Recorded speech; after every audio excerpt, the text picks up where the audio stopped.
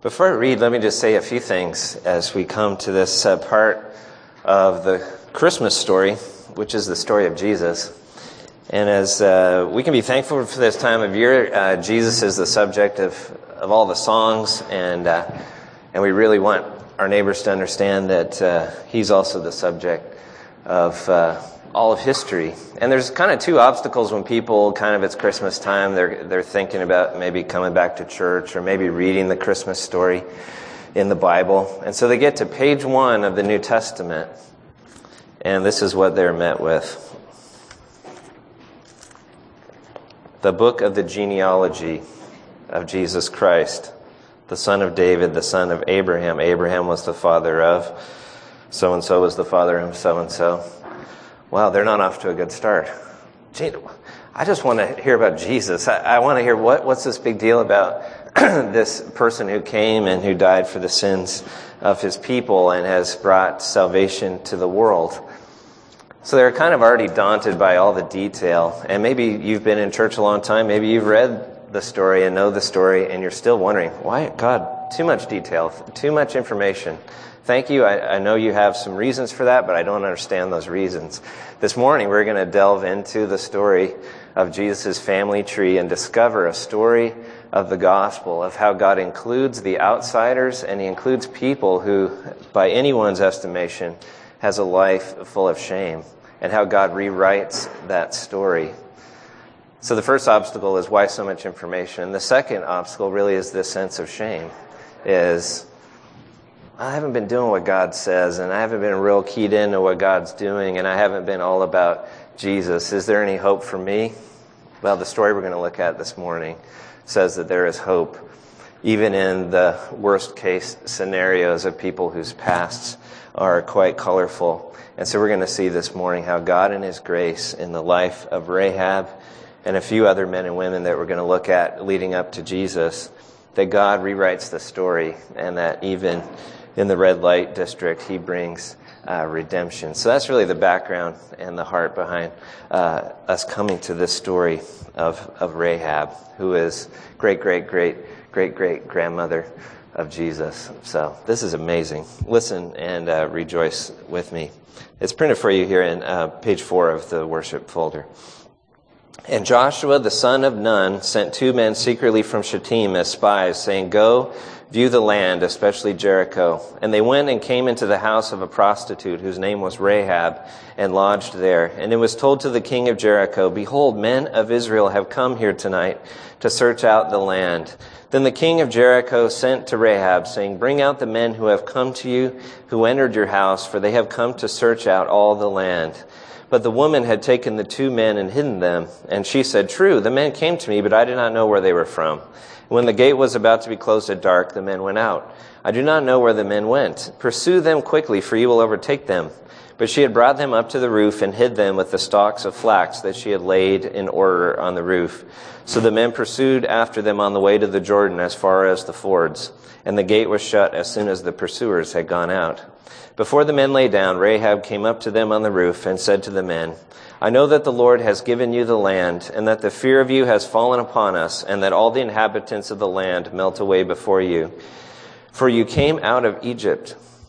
For we have heard how the Lord dried up the water of the Red Sea before you when you came out of Egypt, and what you did to the 2 kings of the Amorites who were beyond the Jordan, to Sihon and Og, whom you devoted to destruction. And as soon as we heard it, our hearts melted, and there was no spirit left in any man because of you. For the Lord your God, he is God in the heavens above and on the earth beneath. Now then, please swear to me by the Lord that as I have dealt kindly with you, you also will deal kindly with my father's house, and give me a sure sign that you will save alive my father and mother, my brothers and sisters, and all who belong to them, and deliver our lives from death." And the men said to her, "Our life for yours, even to death. If you do not tell this business of ours, then when the Lord gives us the land, we will deal kindly and faithfully with you." Then Rahab let them down by a rope through the window, for her house was built into the city wall, so that she lived in the wall. And she said to them, "Go into the hills, or the pursuers will encounter you, and hide there 3 days until the pursuers have returned. Then afterwards you may go your way."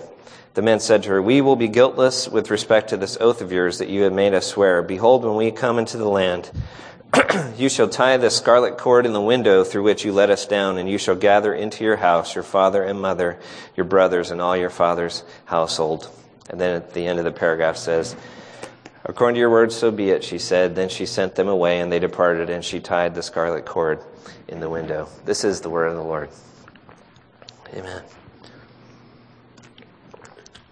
Wow, a colorful story. But it's a story of grace. And just a little bit of backstory, so this kind of makes sense, is God has just rescued his people out of Egypt. He's led them through great miracles, as even Rahab told the story perfectly. God dried up the Red Sea so that his people could walk across and be rescued and come into a new land that he had promised them. And this is right as they're coming into the promised land, and the first town that they reach is Jericho. And they see the wall, and the first person they meet literally through the spies is Rahab. Why does she live on the wall? Well, all business was done out in the market, that many times was at the gate of the city. So people could come and they could set up their store there. That's also where all the judgment and kind of the city business took place, was everything. All business was done at the gate, including Rahab's business. It was obviously shameful. It was a part of the economy. She was doing a service, people would say. And so she is obviously an outcast. She lives on the very fringe of society. She can't get any further out of the city without being not one of her people. So she's on the fringe. She's on the outside. She's on the outs. She is shameful. And yet she has a collision with God, a collision with God's world plans to redeem and to bring all kinds of people into his family. And so we begin to see, even in these little details, how God's amazing grace reaches what we might be tempted to say are amazing sinners. This lady, very clear what's wrong with her. Well, what's wrong with you? You don't put a red light out to advertise what your sin is, or maybe you do. I don't. The question for us is, how do I advertise what I'm all about? How do I advertise what has a grip on me, that shameful thing? And I want you to answer out loud, although confession is good for the soul. But I want you to think about how many times in polite company and even in church we begin to start to grade types of sinners. And what God does in his radical grace is he starts to break down all these artificial categories we have for who's worse, who's better, who is allowed to hope, who is allowed to believe that redemption is for them. And this story says, anybody, even the worst of our society, quote unquote, there is hope for them. And so we're going to see three things about faith this morning, and if you're taking notes, I'll just say the 3 points, and then we'll look at them one by one. First of all, faith receives. So it receives a gift. And what is that gift? Faith receives forgiveness for the past. And the second thing we're going to see is faith believes. Faith believes God's promises in the present. And then lastly, we're going to see that faith leaves the future in God's hands. So we're going to see this as we come to see Rahab. And we start to see something wonderful come out of Rahab. And she is faced with a decision. Certain destruction has come upon her city because God is in town. God is doing his work. God is rescuing his people. God is delivering on his promises to bring his people into the promised land. And she has already said, as we see in verses 10 and 11, she says, anybody that meets up with your God ends up under a pile of rubble, ends up at the point of a sword. And so the most cynical of us will start to say, this lady's a smart lady. She knows how to wheel and deal. She knows how to save her own neck. She's going to say to these guys, don't kill me. I know. Let's make a deal. Let's make a deal. What kind of deal can I make with you and your God so that I can go free? But there's something more than just her saving her own neck. There's something going on in her heart. What does it say? Our hearts have melted within us. We know what your God is up to. And she is faced with a decision. Do I just stick with my business because it's thriving? Do I stick with my people?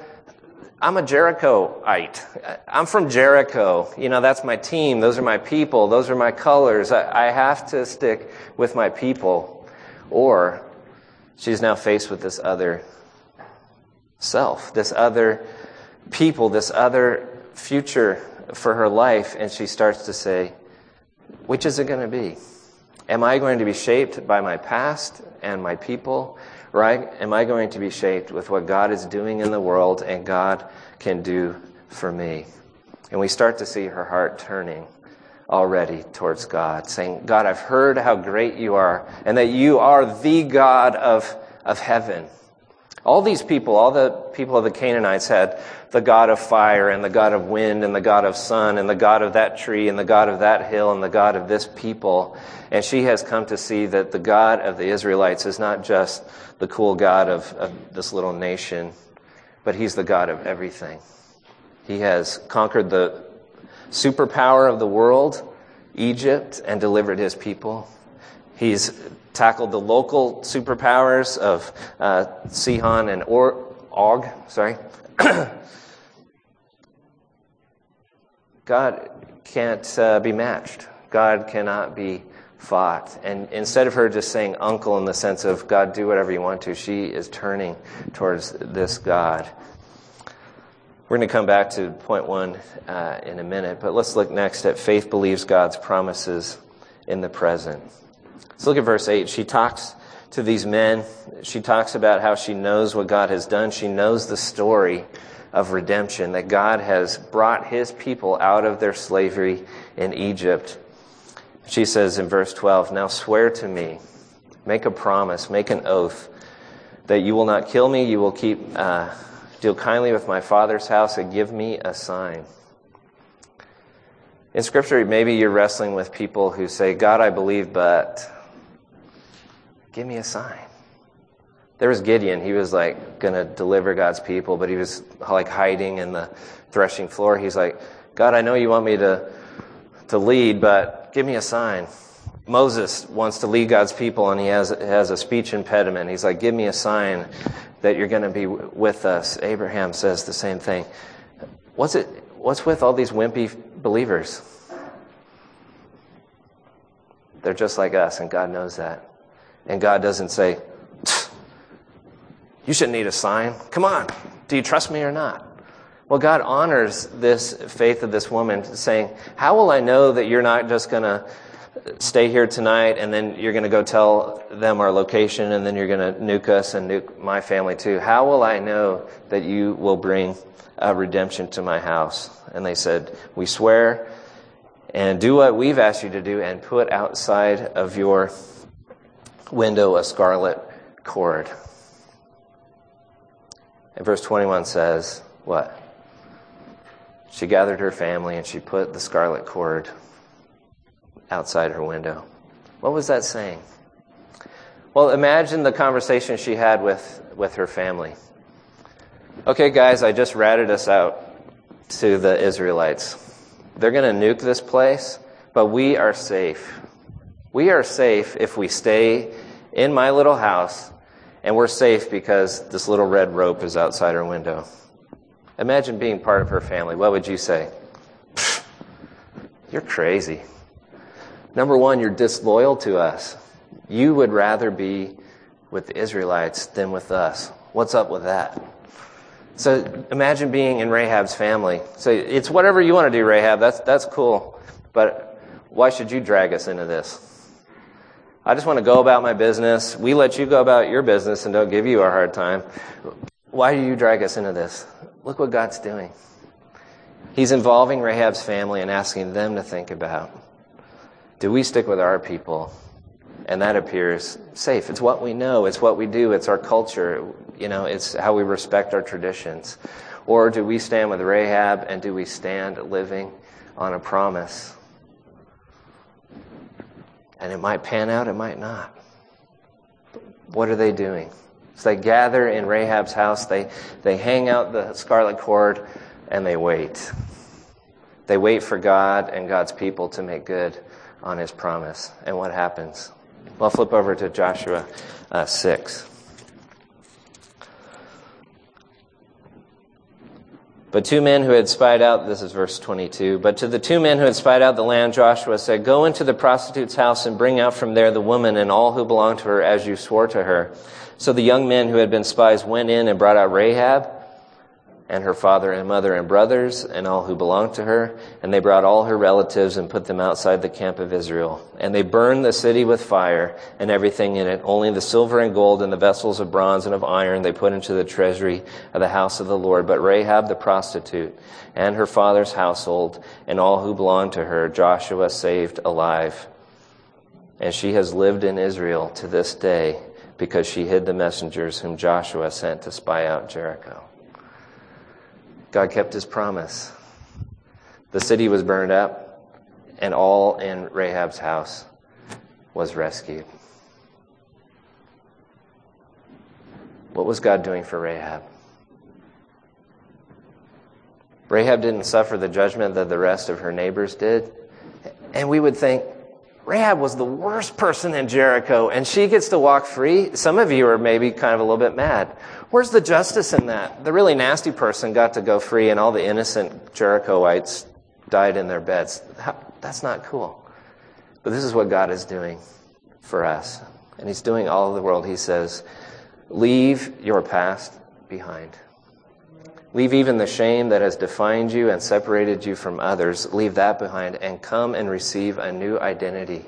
Come and receive a new home, and come and receive a new hope. And how do we enter that hope? How do we enter that safe house? We enter in to God's promises. And Rahab and her whole family believed the promise. They sat in that house waiting for judgment to fall, and what fell on their house was redemption. You're saying, well, I'm not sure redemption happens. We hear a lot about it. We hear a lot about God saves people and God rescues people and God forgives people. But I'm just not feeling it. Well, what God calls us to do is believe his promises in the present and act on it. And because they acted in faith that day, they were rescued. And the story only gets better and better and better from this point on. But this next point I want us to think about. Faith leaves the future in God's hands. Maybe this is the hardest part for you to think about, following after God and believing his words. Because it very well may be, and it has been this way for most of the church through most of history, as following after Jesus means life got worse rather than life got better. Think about our brothers and sisters in Africa. As they are baptized and profess their faith in Jesus, they are waving to their family, goodbye, I'm not one of you anymore, because they are disowned, and then they are quickly sent to Jesus. They are martyred for their faith. And so we cannot stand up here, and if we are being faithful to God's word and faithful to you, we cannot just stand up here and say, believe God's promises because everything gets better after that. But we know that God redeems all things. He redeems us out of our sufferings. He is the one who brings resurrection to those who are dead and believe in him. Faith leaves the future in God's hands. And what did God do in this instance of redemption? God brought a lady and her family home into the people of Israel. And it says she lived among Israel to this day. And that sort of points to what we looked at. Our first point was faith receives forgiveness for the past. It's very interesting that her name in verse 25 is Rahab the prostitute. What do you think of that? That's not fair. She's not Rahab the prostitute anymore. She's Rahab, now the Israelite. Why would you dare to remind her and kind of poke her in the eye and say, check out Rahab. She's Rahab the prostitute. No, I think her name changed after this to Grandma Rahab. Because there's a very neat part of the story. And part of the Christmas story is this amazing grace of God that says to people, well, think about Joseph and Mary. Mary was a young woman. They were engaged to be married. Mary shows up pregnant. And Joseph freaks out. Number one, it wasn't me. Freak out number two is, well, then who was it? And it says Joseph, being a man of character, was going to divorce her quietly so that he wouldn't share her sin and that she wouldn't be necessarily destroyed for her sin. But then Joseph has a dream, and the angel comes to her and says something very amazing.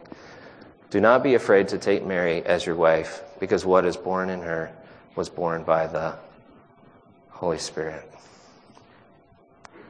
But God's been saying a similar thing to two other men in this family line of Jesus that I want us to think about. Is what happened to Rahab after she was settled in Israel. Well, we flip over to Ruth chapter 4, and we read this. I got chills when I first read this. As Paul Harvey used to say, and now for the rest of the story. Here's the rest of the story. Ruth is a super tiny book. That's why I can't find it. Now these are the generations of Perez. Perez fathered Hezron. Hezron fathered Ram. Ram fathered Amminadab. Amminadab fathered Nahshon. Nahshon fathered Salmon. Salmon fathered Boaz. Boaz fathered Obed. Obed fathered Jesse. And Jesse fathered David. So far, so good. Flip over to Matthew 1. Here, we're going to do a little Bible adventure here. It gets even better than that.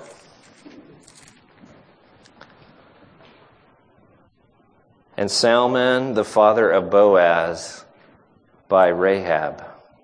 And Boaz, the father of Obed, by Ruth. And Obed, the father of Jesse. And Jesse, the father of David, the king. Did you hear that? Who was David's great-grandma? Rahab. There was this guy named Salmon who saw Rahab come in to God's people that day. And everybody knew what she was. Everybody knew where she lived. She probably still looked like what she was when she came to set up camp in Israel. And we don't know how many years later, but sometime in the future, Salmon looked over at this woman and no longer saw her as Rahab, the prostitute. He saw her as Rahab, the one whom God had redeemed. And he took her and made her his wife and kept covenant with her, and they had a child. Do not be afraid to take this woman. And the gospel says to the church, do not be afraid to take this man. Do not be afraid to take this woman, for what's being done in their life is born of God. Listen how the Apostle Paul talks to his friends about their church and who belongs in it. This is in 1 Corinthians 6. Do you not know that the unrighteous will not inherit the kingdom of God? Do not be deceived, neither the sexually immoral, nor idolaters, nor adulterers, nor men who practice homosexuality, nor thieves, nor the greedy, nor drunkards, nor revilers, nor swindlers will inherit the kingdom of God. So this is the naughty list. This is who doesn't belong because they're so sinful. But then he kills it in the next verse. You know what he says? And such were some of you. It says people come to Jesus Christ. They come and they're redeemed by faith in him. They come and are brought into God's community through baptism, and they live their faith together. What do we see? Faith receives forgiveness from the past. And then together, the former alcoholics, the former homosexuals, the former thieves, the former greedy, the former haters, the former tax cheats and embezzlers, we now call them brother. We now call them sister. And the story of grace keeps overturning the story of our shame. So much so that the very next generation we read after Salmon and Rahab is Boaz, their son, finds a lady from Moab, non-Israelite. She's a widow. She's all alone. She could be easily abused and easily taken advantage of. And a man of character steps up and does the right thing and takes this woman. Who is that woman? Her name is Ruth. Boaz says, come, I will provide for you. Come, I will clothe you. I will cover your shame of widowhood. I will cover your shame of being outcast in Israel. Come and take my name. Come and take your place in the family. And we find that in each of these stories, these people have become the family of Jesus. And the message to us this morning, if we are ones who are wrestling with our shame and what has been done to us or what we have done, and we say, I can never belong because of, you fill in the blank. But because of God's grace that takes even society's worst. And then together we discover the grace of God, and we sit under God's teaching, and we hear God's hope, and we even discover while we're sitting in here that we in fact are the worst. Because as God shows us our Savior and it shows us His beauty and shows us His goodness, we start to see how broken and how wrong we are. And that it even becomes even more hopeful for us than we ever believed, because we begin to see how deeply wrong we were and we could never correct it. And we could never make ourselves clean, and we could never make ourselves belong. And yet God has got a hold of our story, and He takes a red light, and instead He makes it a red cord. A sign of belonging to Him, a sign of being rescued by Him. So this morning, if you are living in shame and you think, how could God include me? Hear this story and believe God's promises in the present. That He gives people a home, even regardless of where they used to live and what they used to do. God brings them home. And this morning, if you're a Christian and maybe you're struggling with feeling smug about what you've never done and what you would never do and you would never associate with certain people, allow the grace and the gospel of God to break down your sense of goodness. And turn that, breaking your arm, patting yourself on the back, instead lifting your arms up to God and say, how did you include me? That we recover the wonder of the gospel. Not just, we're the kind of church that teaches the gospel. We're not like that kind of church. No, that we're the kind of people that are amazed by God's goodness and by God's grace. And that we're never shocked when God does this sort of thing. And that this church would be full. And we'd be able to say about all these kind of struggles, all this kind of brokenness, all this kind of sin. And such were some of you. And this grace that takes our past and forgives it, is also powerful enough to enable to put those sins that presently hold us captive and define our lives, that we can actually put those in the past as well. And that together as God's people, grasping God's promise and God's love, we can start to look like Jesus. And in fact, that's what's happening all over the world, and that is what God's grace does.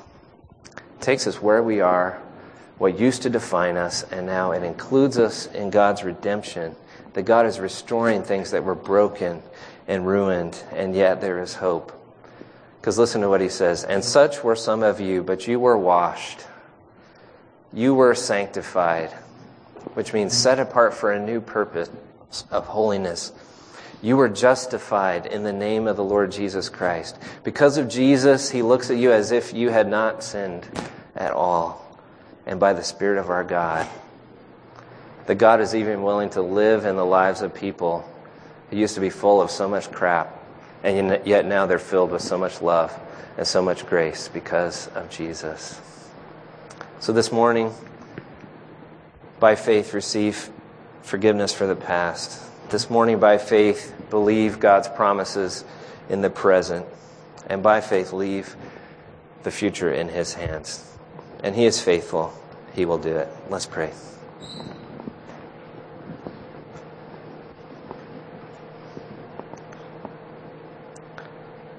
Father in heaven, we thank You for the story of grace that is rewriting the stories of people all over the world and throughout history.